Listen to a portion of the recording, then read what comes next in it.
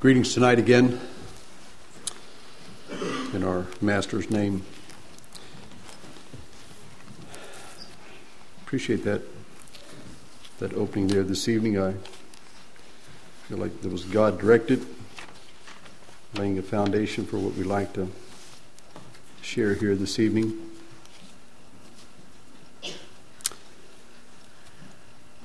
Before we get started in the message, I would like to thank you as a congregation for your kindnesses that you've showed to my wife and I, and your gifts and your very thoughtful gifts, cards. I've enjoyed being in your midst. I feel like I'm just now starting to remember some names and put some families together and where everybody belongs. I would think probably take another couple of weeks to get it all figured out, but it's just simply been a blessing to be here in your midst and have a lot of good memories. May God bless you as you continue to labor in this community. I believe we're in the last days. Our time is short. And it just, again, the importance that we're involved in the Lord's work and preparing souls for eternity.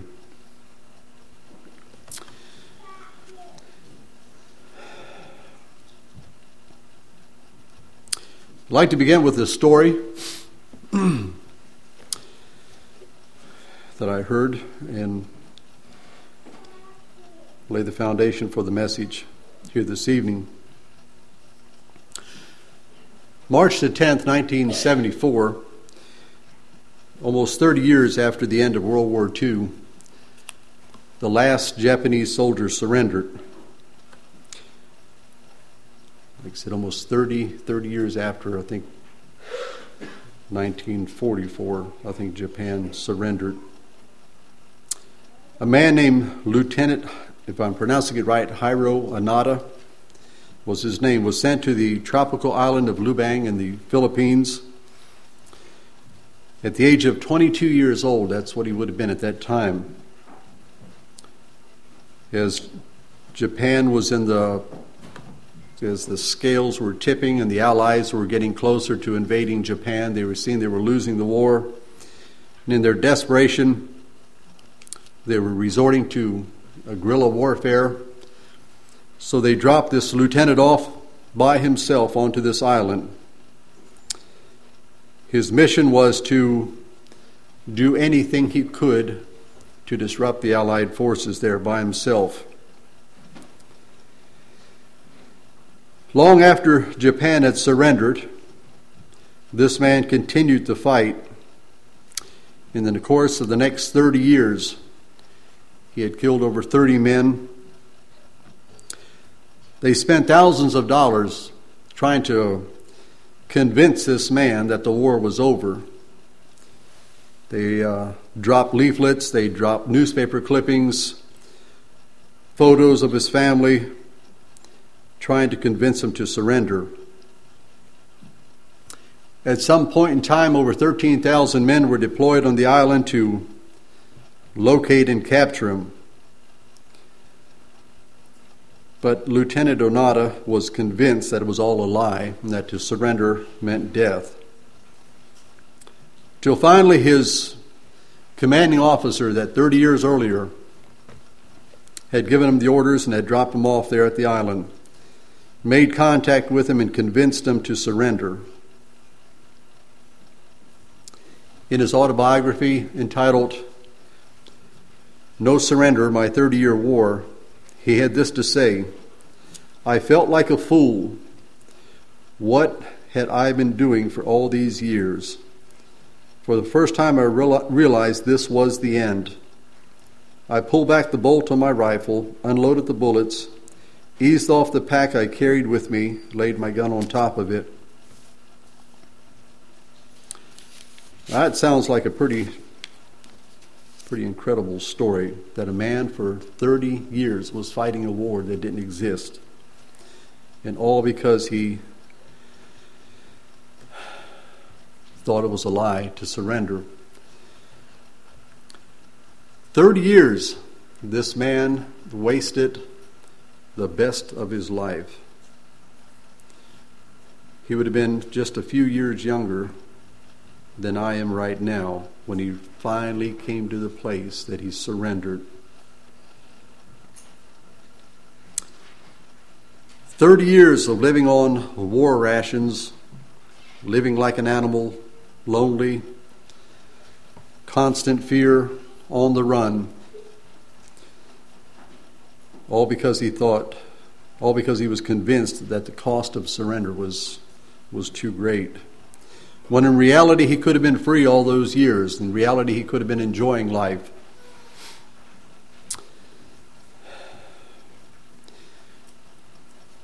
The title of my message tonight was Surrender, a Heart That God Controls.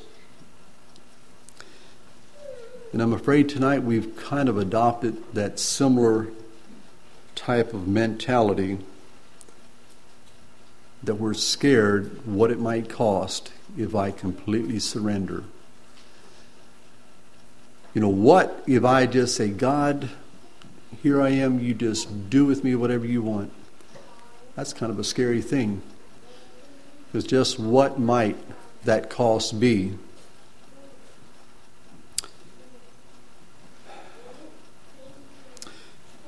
Francis Havergal made this comment.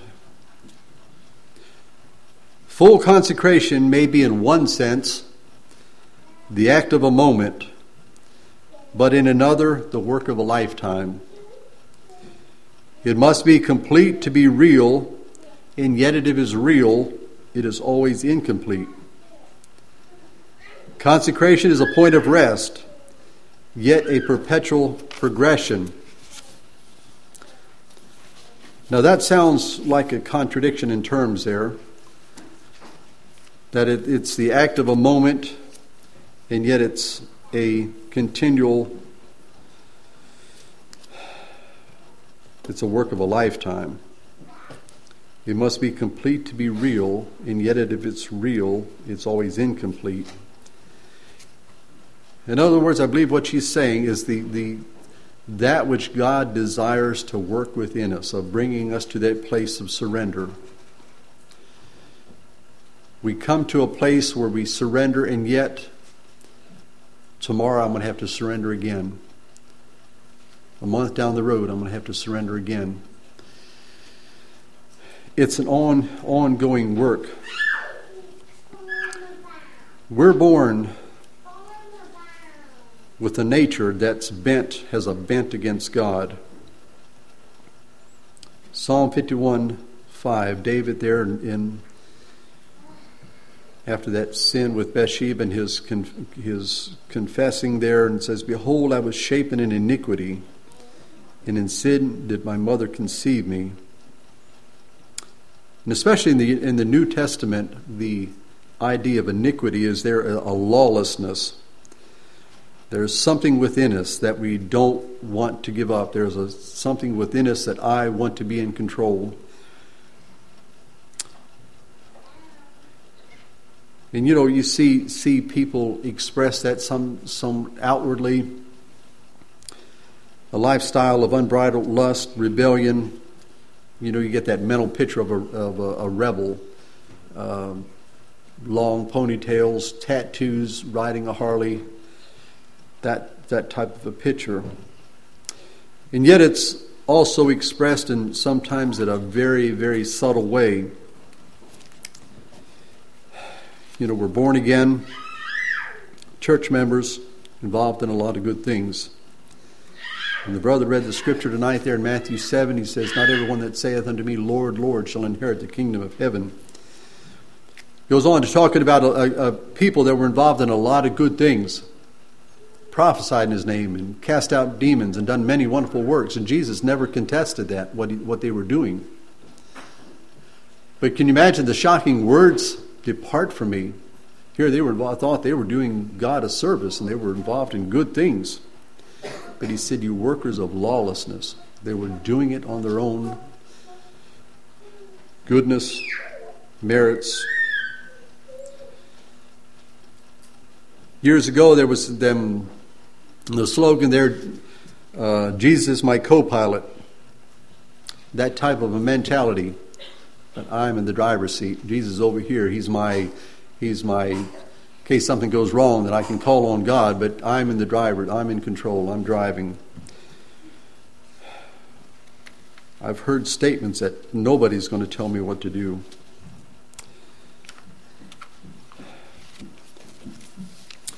Now, I have a lot of material to cover here tonight, and I'd like to just look through, again, an Old Testament account and just take some lessons here of a one man's experience. In Genesis 20:28, and like to just look at the life of Jacob here, and a man that went through a lot of difficult things because of that bent, that manipulating things, being in control, trying to control his own destiny, and yet what the tremendous cost there, that it cost him there. Genesis 28, you have him here on the run. We know the account where he, in his conniving, cheated his brother out of the birthright and the blessing. Then you see him on the run now because his brother's anger, his mother's counsel there, they best leave. But here he comes to the place, and it's in the latter part of 28 there. It's called Bethel.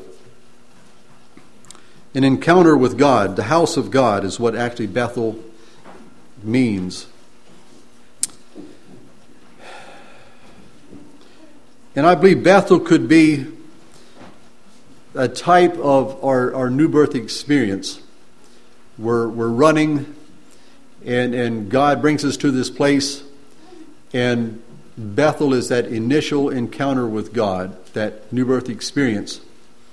Now I want to be careful. I don't want to read something in here that isn't, but I want you to look at that which he had vowed to God. And you still see something here, at least I think I do, and if you differ, I wouldn't argue the point again. But verse 20, Jacob vowed a vow, saying, if God will be with me, and will keep me in this way that I go, and will give me bread to eat, and raiment to put on, so that I come again to my father's house in peace, then shall the Lord be my God. And just that one little two-letter word, if. So often we come to God, if God, you do this for me, if you do that for me, then I will follow you. Now, is that really surrender?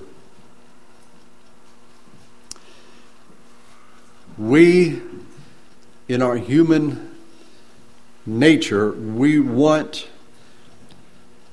to make sure all the bases are covered. That idea of God, here I am, you do with me what you want. And yet I believe that Jacob had an experience here. It was something, and I believe it was that initial thing, and it's just what Francis Havergal was saying, that consecration, in a sense, is an act of a moment, and yet it's the work of a lifetime. So we see Jacob here, maybe, and it's the beginnings of his relationship with God. And yet Jacob, in a sense, as you see his life then, as you read through those, and we won't have time to look at in detail, and yet you see Jacob still manipulating, still trying to control the circumstances in his life, and constantly getting into trouble. Then you go over to chapter 32, and now you see him here on the run again. Okay, he had, according to, I think, if I have the timing right, this was some 21 years later. Jacob on the run again. Laban, he had just come from Laban. He left in secrecy there. Laban run him down, They were able to work things out. And yet you see there when he was with Laban, how that he became a victim of some of his own doings there. But then God brings him to a place, again to an encounter. He has Laban behind him, so he can't go back to that because he was running from that. And he runs headlong into Esau. 21 years later. And he finds out that Esau is coming, I think, with some 400 men. And so God puts him in a place. Okay, Jacob, now what are you going to do? Then you have the experience here, and it's called Peniel. And it says, I have seen God face to face. First time was God's house, the house of God. Now he has an encounter here. And Jacob realizes he can't run. He can't outrun this army. So now you see him wrestling here with God. To the place where we come to that place, God brings us in that place where it's kind of, God, I can't run anymore. I no longer can manipulate things. I no longer can control things. And we just cry out to God for help. Now, I don't know if y'all are familiar with playing chess, but those that are playing chess, it's called checkmate. It's when you finally corner your opponent to where he can't move anywhere. This is it. Checkers, you corner your opponent where he can't move anywhere. And it's not like God was for 21 years, well, if I move here, Jacob's going to go here. And it's not that type of thing at all. God is sovereign. And I've been preaching that all week. God knew exactly what it was going to take for Jacob to come to the end of himself. And yet God was using circumstances in our lives.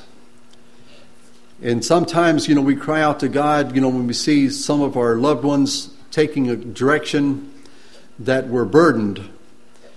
And yet God, somehow we can just trust God that He's using circumstances and things into their lives that are going to bring them to a place. And yet we're still creatures of choice. It's still our choice. And yet, finally, God, if we don't respond, He has no other choice but to destroy us, to cast us into eternity, in an eternal hell. But the point here is, okay, God, then it says He touched his thigh, or I think there it says his thigh was out of joint. Literally, he couldn't run anymore. But I think it was a physical infirmity with spiritual implications. Jacob, all to this point, had been running, goes from one experience to another, running from his messes. And yet, when Jacob was finally broken, and finally, just with no ifs, ands, or buts, he surrenders to God, then is when he finally began to experience power. And that's when his name was changed from Jacob the supplanter, Jacob the cheater, Jacob the conniver, to now Israel, a prince that has power with God. That's a beautiful, beautiful picture. And yet you see God in His sovereignty, God in His mercy, dealing with His child and bringing him to that place of surrender. What burdens me tonight is that we have a gospel that's immensely popular, and it's a salvation apart from full surrender, a salvation apart from obedience to the Word of God, salvation apart from cross-bearing and suffering.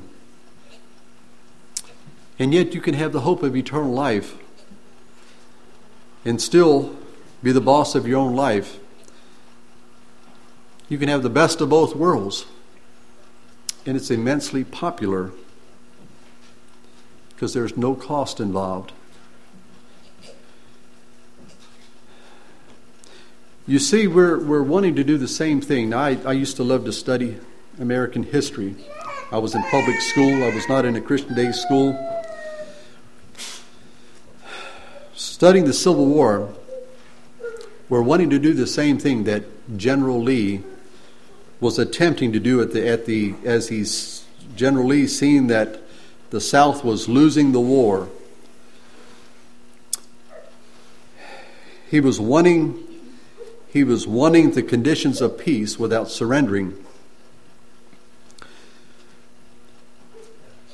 As General Grant of the Union forces was pressing Lee to surrender, he laid down the terms that the only terms that will be had would be an unconditional surrender, that Lee was to lay down his arms, the South was to completely drop all arms, and that they were to be brought back into the United States government. Grant offered him that any place he chooses to meet, he's willing to sit down with him and work out the details.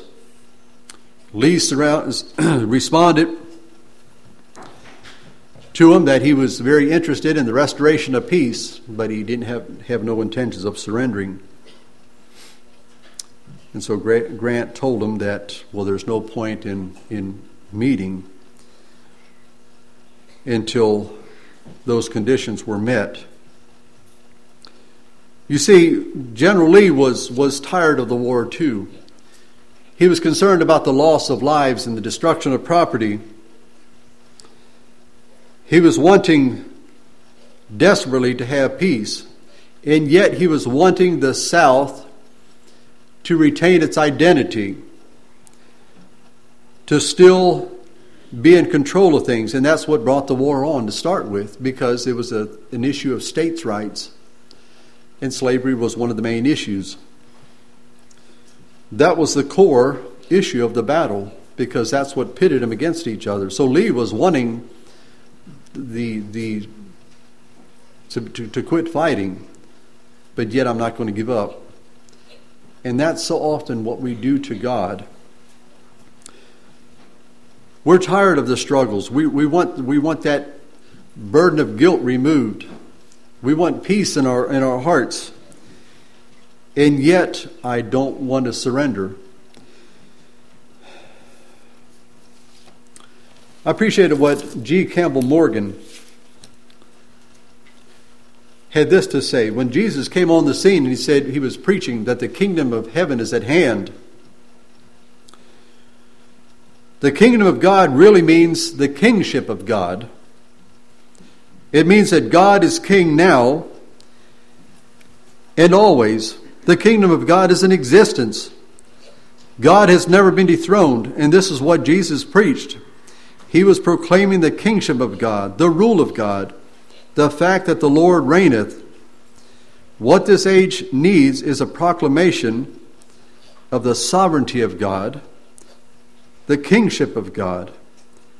The kingdom of God is when a man yields himself to that sovereignty. And I want you to get this part now. When a man yields himself up to that sovereignty, nobody can tyrannize him. Those who resist his sovereign lordship set themselves up to be tyrannized by other lords. Now, I don't know if that makes sense to you. We have a choice tonight that we can surrender to the lordship, the sovereignty of our loving Lord, or you can choose to be dominated by some other thing. Come under the lordship of some other thing. And this story was shared with me. Her name was Linda. And she gave her testimony, and it's called Linda's Control Crisis. Linda was in her 40s when she told this story. She was married for 25 years and said to a very saintly man. However, her growing up experience, her father was an alcoholic, and who was extremely controlling of her and her passive mother. Linda, like I had shared the other night, reacted to her upbringing, became bitter, and she had determined in her heart that she was never going to be controlled by another human. She met this individual, and she said probably one of the hardest things was the wedding vows. When it came to the part of love and obey, said love, yes, but not obey. And in that marriage, then because of her reacting and God bringing her into circumstances where he was trying to get her to surrender. And so she rejected that, became bitter toward it. And so now in her marriage, she was determined she was going to be in control of things. And to make herself feel like she was in control of things, she then allowed, I think it was for the next 20 years, what she refused to surrender to the Lord and to her husband, she surrendered to other men and alcohol. Okay, what she refused to surrender to the Lord and to her husband, who she called very saintly, she then surrendered herself to other men. Those men controlled her lives, and yet she thought she was in charge, she was in control. And I'm remembering now exactly what brought things then to a head, where God brought that wandering child to a place, to that crisis point, to that place, Peniel, where she couldn't go any further. But then she said this about her husband, that it was because of his incredible display of the heart and ways of God, not only in extending forgiveness and mercy to her because of her unfaithfulness and that which he was not aware of for those many years and could have became bitter, and like so many today would have divorced her, but yet he said she called it the incredible display of the heart and ways of God, that he helped lead her to a relationship with the Lord.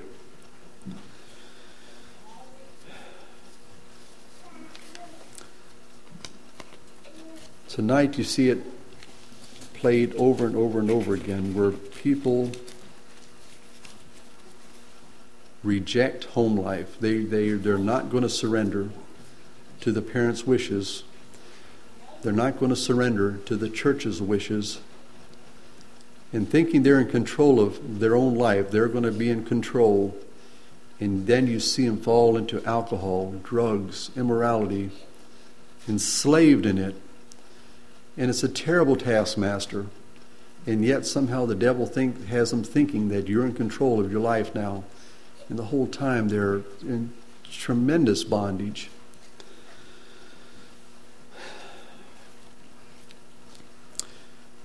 There was a Romanian pastor that made some interesting observations about the subtle shifts in Christian circles in our thinking. He said in the early 1900s, one of these shifts in our thinking was that we went from an emphasis in pursuit of holiness to more charismatic or more an emotional experience. Okay, so up to that time, the preaching was very clear in the pursuit of holiness, but then it shifted to that of an emotional experience. That was kind of the thrust. But then he said in the 50s and 60s, it shifted from a call to a full surrender. That was the preachers of that era up to that point. It was very clear the call of God was a full surrender. To the word commitment. Now I'd like to just read here just a little bit what he had to say about this. Christian surrender means that a person lifts his or her hands and says to God, "Here I am. I surrender. You take over. I belong to you. You dispose of me as you want." But he said, this is America, the country of independent people. This is a place nobody should command me. I belong only to myself. A call to surrender, or even more, a full surrender, simply doesn't go well with the people. Therefore, the preachers who wanted results and wanted them in big numbers felt and gave into the temptation to soften the demand. Okay, to reduce the cost, to make the message more digestible. Okay, that they hit on the word commitment. You see, commitment means I engage myself to do something for you, or even lighter, I promise to do something for you. But I remain myself, I may keep my promise or not. We can speak of weaker or stronger commitments, but be as strong as possible. It is still my independent self that engages itself in a tentative promise. And that's what I said earlier this evening, that's the gospel that is being preached. It has softened that which Jesus said, has diluted the message. What Jesus said, that whosoever be of you, he that be of you that forsaketh not all that he hath cannot be my disciple. That's in Luke 14:33. I don't know if I had that written quite right. But he's talking about a complete surrender, a full surrender. And you know, the message wasn't popular back then, and it's still not popular. But Jesus never tried to get big numbers. He was trying to share with the people that that's what the price was of following him. And someone has said that surrender is not the surrender of the externals. There's times when, God, I'll give my money, or God, I'll give my time. But it's in an attempt, I'm not going to give up. It's a thing I can give the externals. But surrender is when it's the will is what we're talking about here tonight. And when that's done, it includes every area of my life. When the will is broken, it's all inclusive.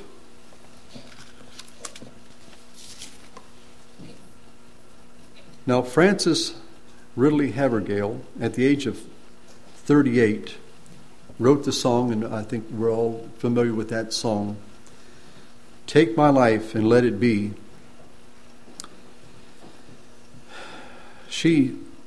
As she wrote that song, I think it says that 5 years later that God chose to take her from this life at a young age.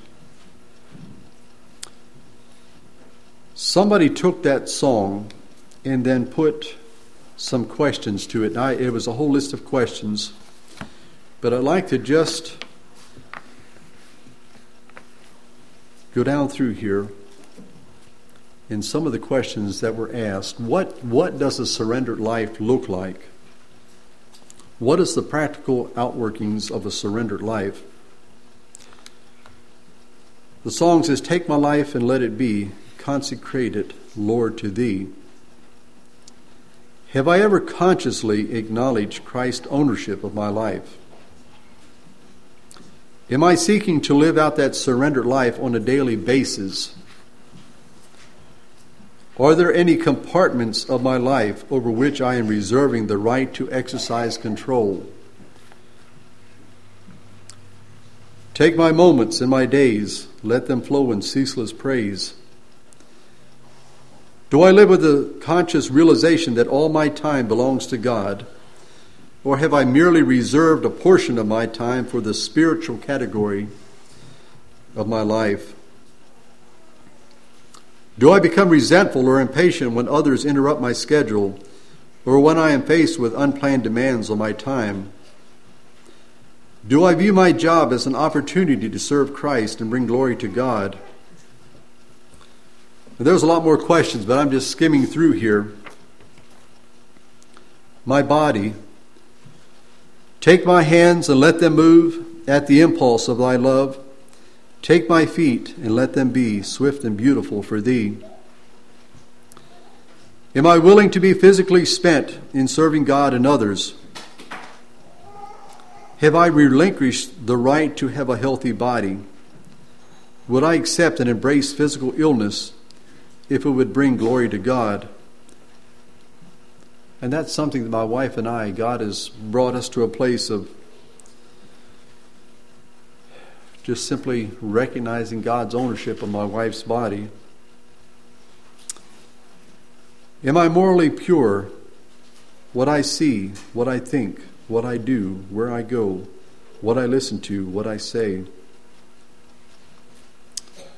Take my lips and let them be filled with messages from Thee. Do the words that come out of my mouth reveal that my lips and tongue are fully surrendered to God? Do I habitually verbalize the goodness and greatness of God?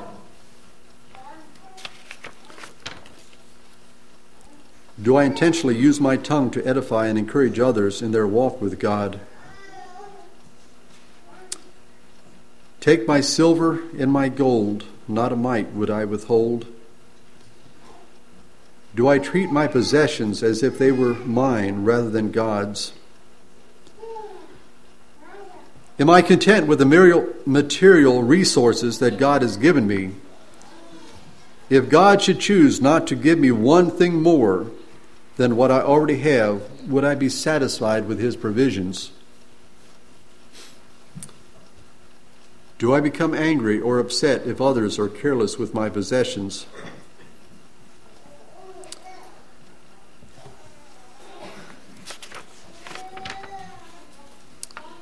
Take my will and make it thine. It shall be no longer mine. Do I consistently seek to know and to do the will of God in the practical daily matters of life? Is there anything God has shown me to be His will that I have been neglecting or refusing to obey? Do I become resentful when things don't go my way? Do I have to have the last word in disagreements? Am I stubborn, demanding, controlling? Am I submissive to human authorities that God has placed over me? Civil authorities, church authorities, authorities in the home or authorities in the workplace. Take my heart, it is thine own. It shall be thy royal throne. Am I moody, temperamental, hard to please? Do I trust God's right to rule over the circumstances of my life? Take my love, my Lord, I pour at thy feet its treasures store. Am I willing to let God decide whether I am to be married and to whom? Have I accepted God's decision to grant or withhold the blessing of children? Have I released my children to the Lord? Am I trying to control their lives? Am I willing for Him to call them and use them in His service anywhere, in any way, regardless of the cost? Am I willing to sacrifice friendships if necessary in order to obey God and His call in my life? Take myself, I will be ever only all for Thee. Have I surrendered all that I am and all that I have to God? Is there any part of myself, my plans, relationships, possessions, emotions, career, future, that I am knowingly withholding back from God? Have I settled the issue that the ultimate purpose of my life is to please God and bring glory to Him?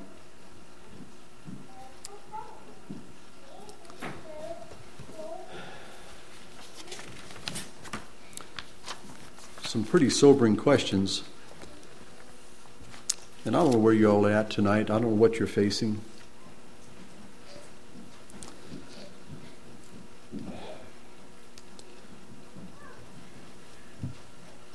We have the options tonight, and God still will give us the choice. The final choice is ours.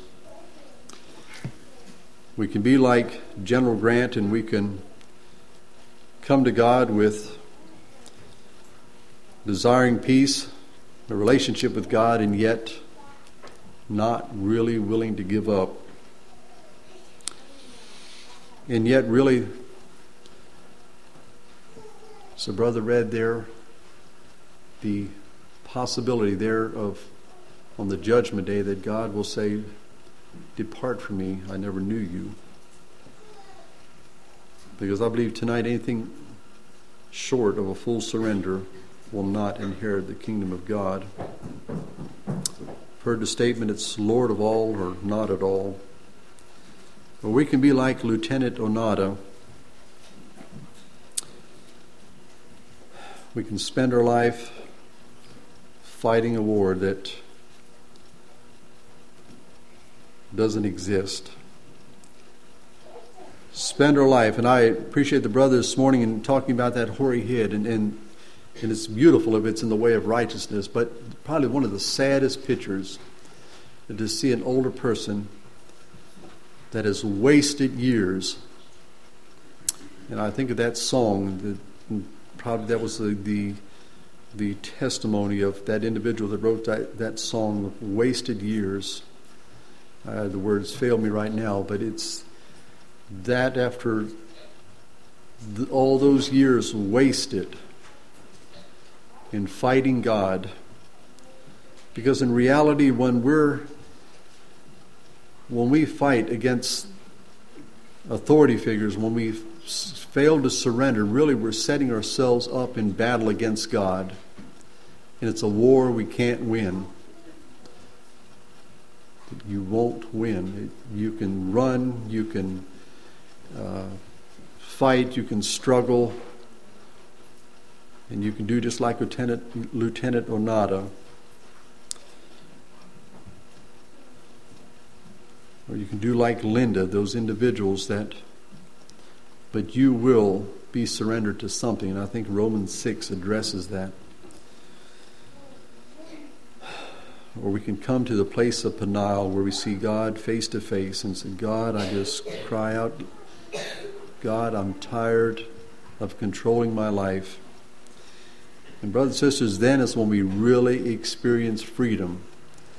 Because as the man said, when we surrender to the Lordship of Jesus, there's nothing that can tyrannize over us.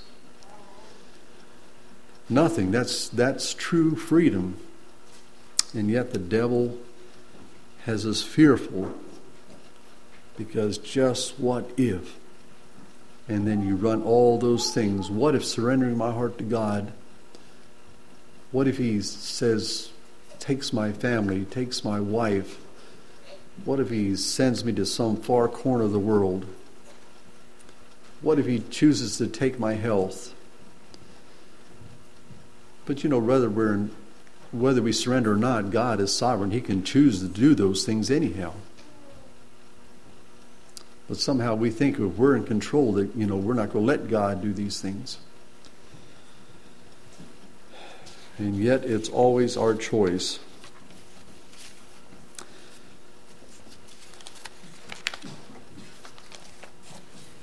I think that's what the Apostle Paul was talking about. He says, when I am weak, then I am strong. It's that when I surrender everything to God, then's when I truly experience a power and a freedom in my life.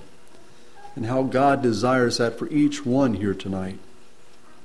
And regardless of your circumstances, whether home life or less than ideal, whether church life is less than ideal, whether your job is whatever, but somehow we're always looking at, God, if my circumstances were just perfect, if my dad was the kind of dad he should be, then I could experience, and the list goes on and on and on. And God is just sitting here putting his finger right on you. It's until you come to that place where you just simply give up. And it's not a game of chess where you're going to move here and God says, well, I'll cut him off here, and you'll move here, and God's not playing chess with nobody. God's in control. It's just that the devil has you deceived into thinking that you're in control of your life. God is sovereign tonight. I'm just simply going to open it up tonight again. If there's someone that would just simply like to acknowledge something clear himself, would like to just simply start anew, I'd like to just open it. If someone has something they'd like to share.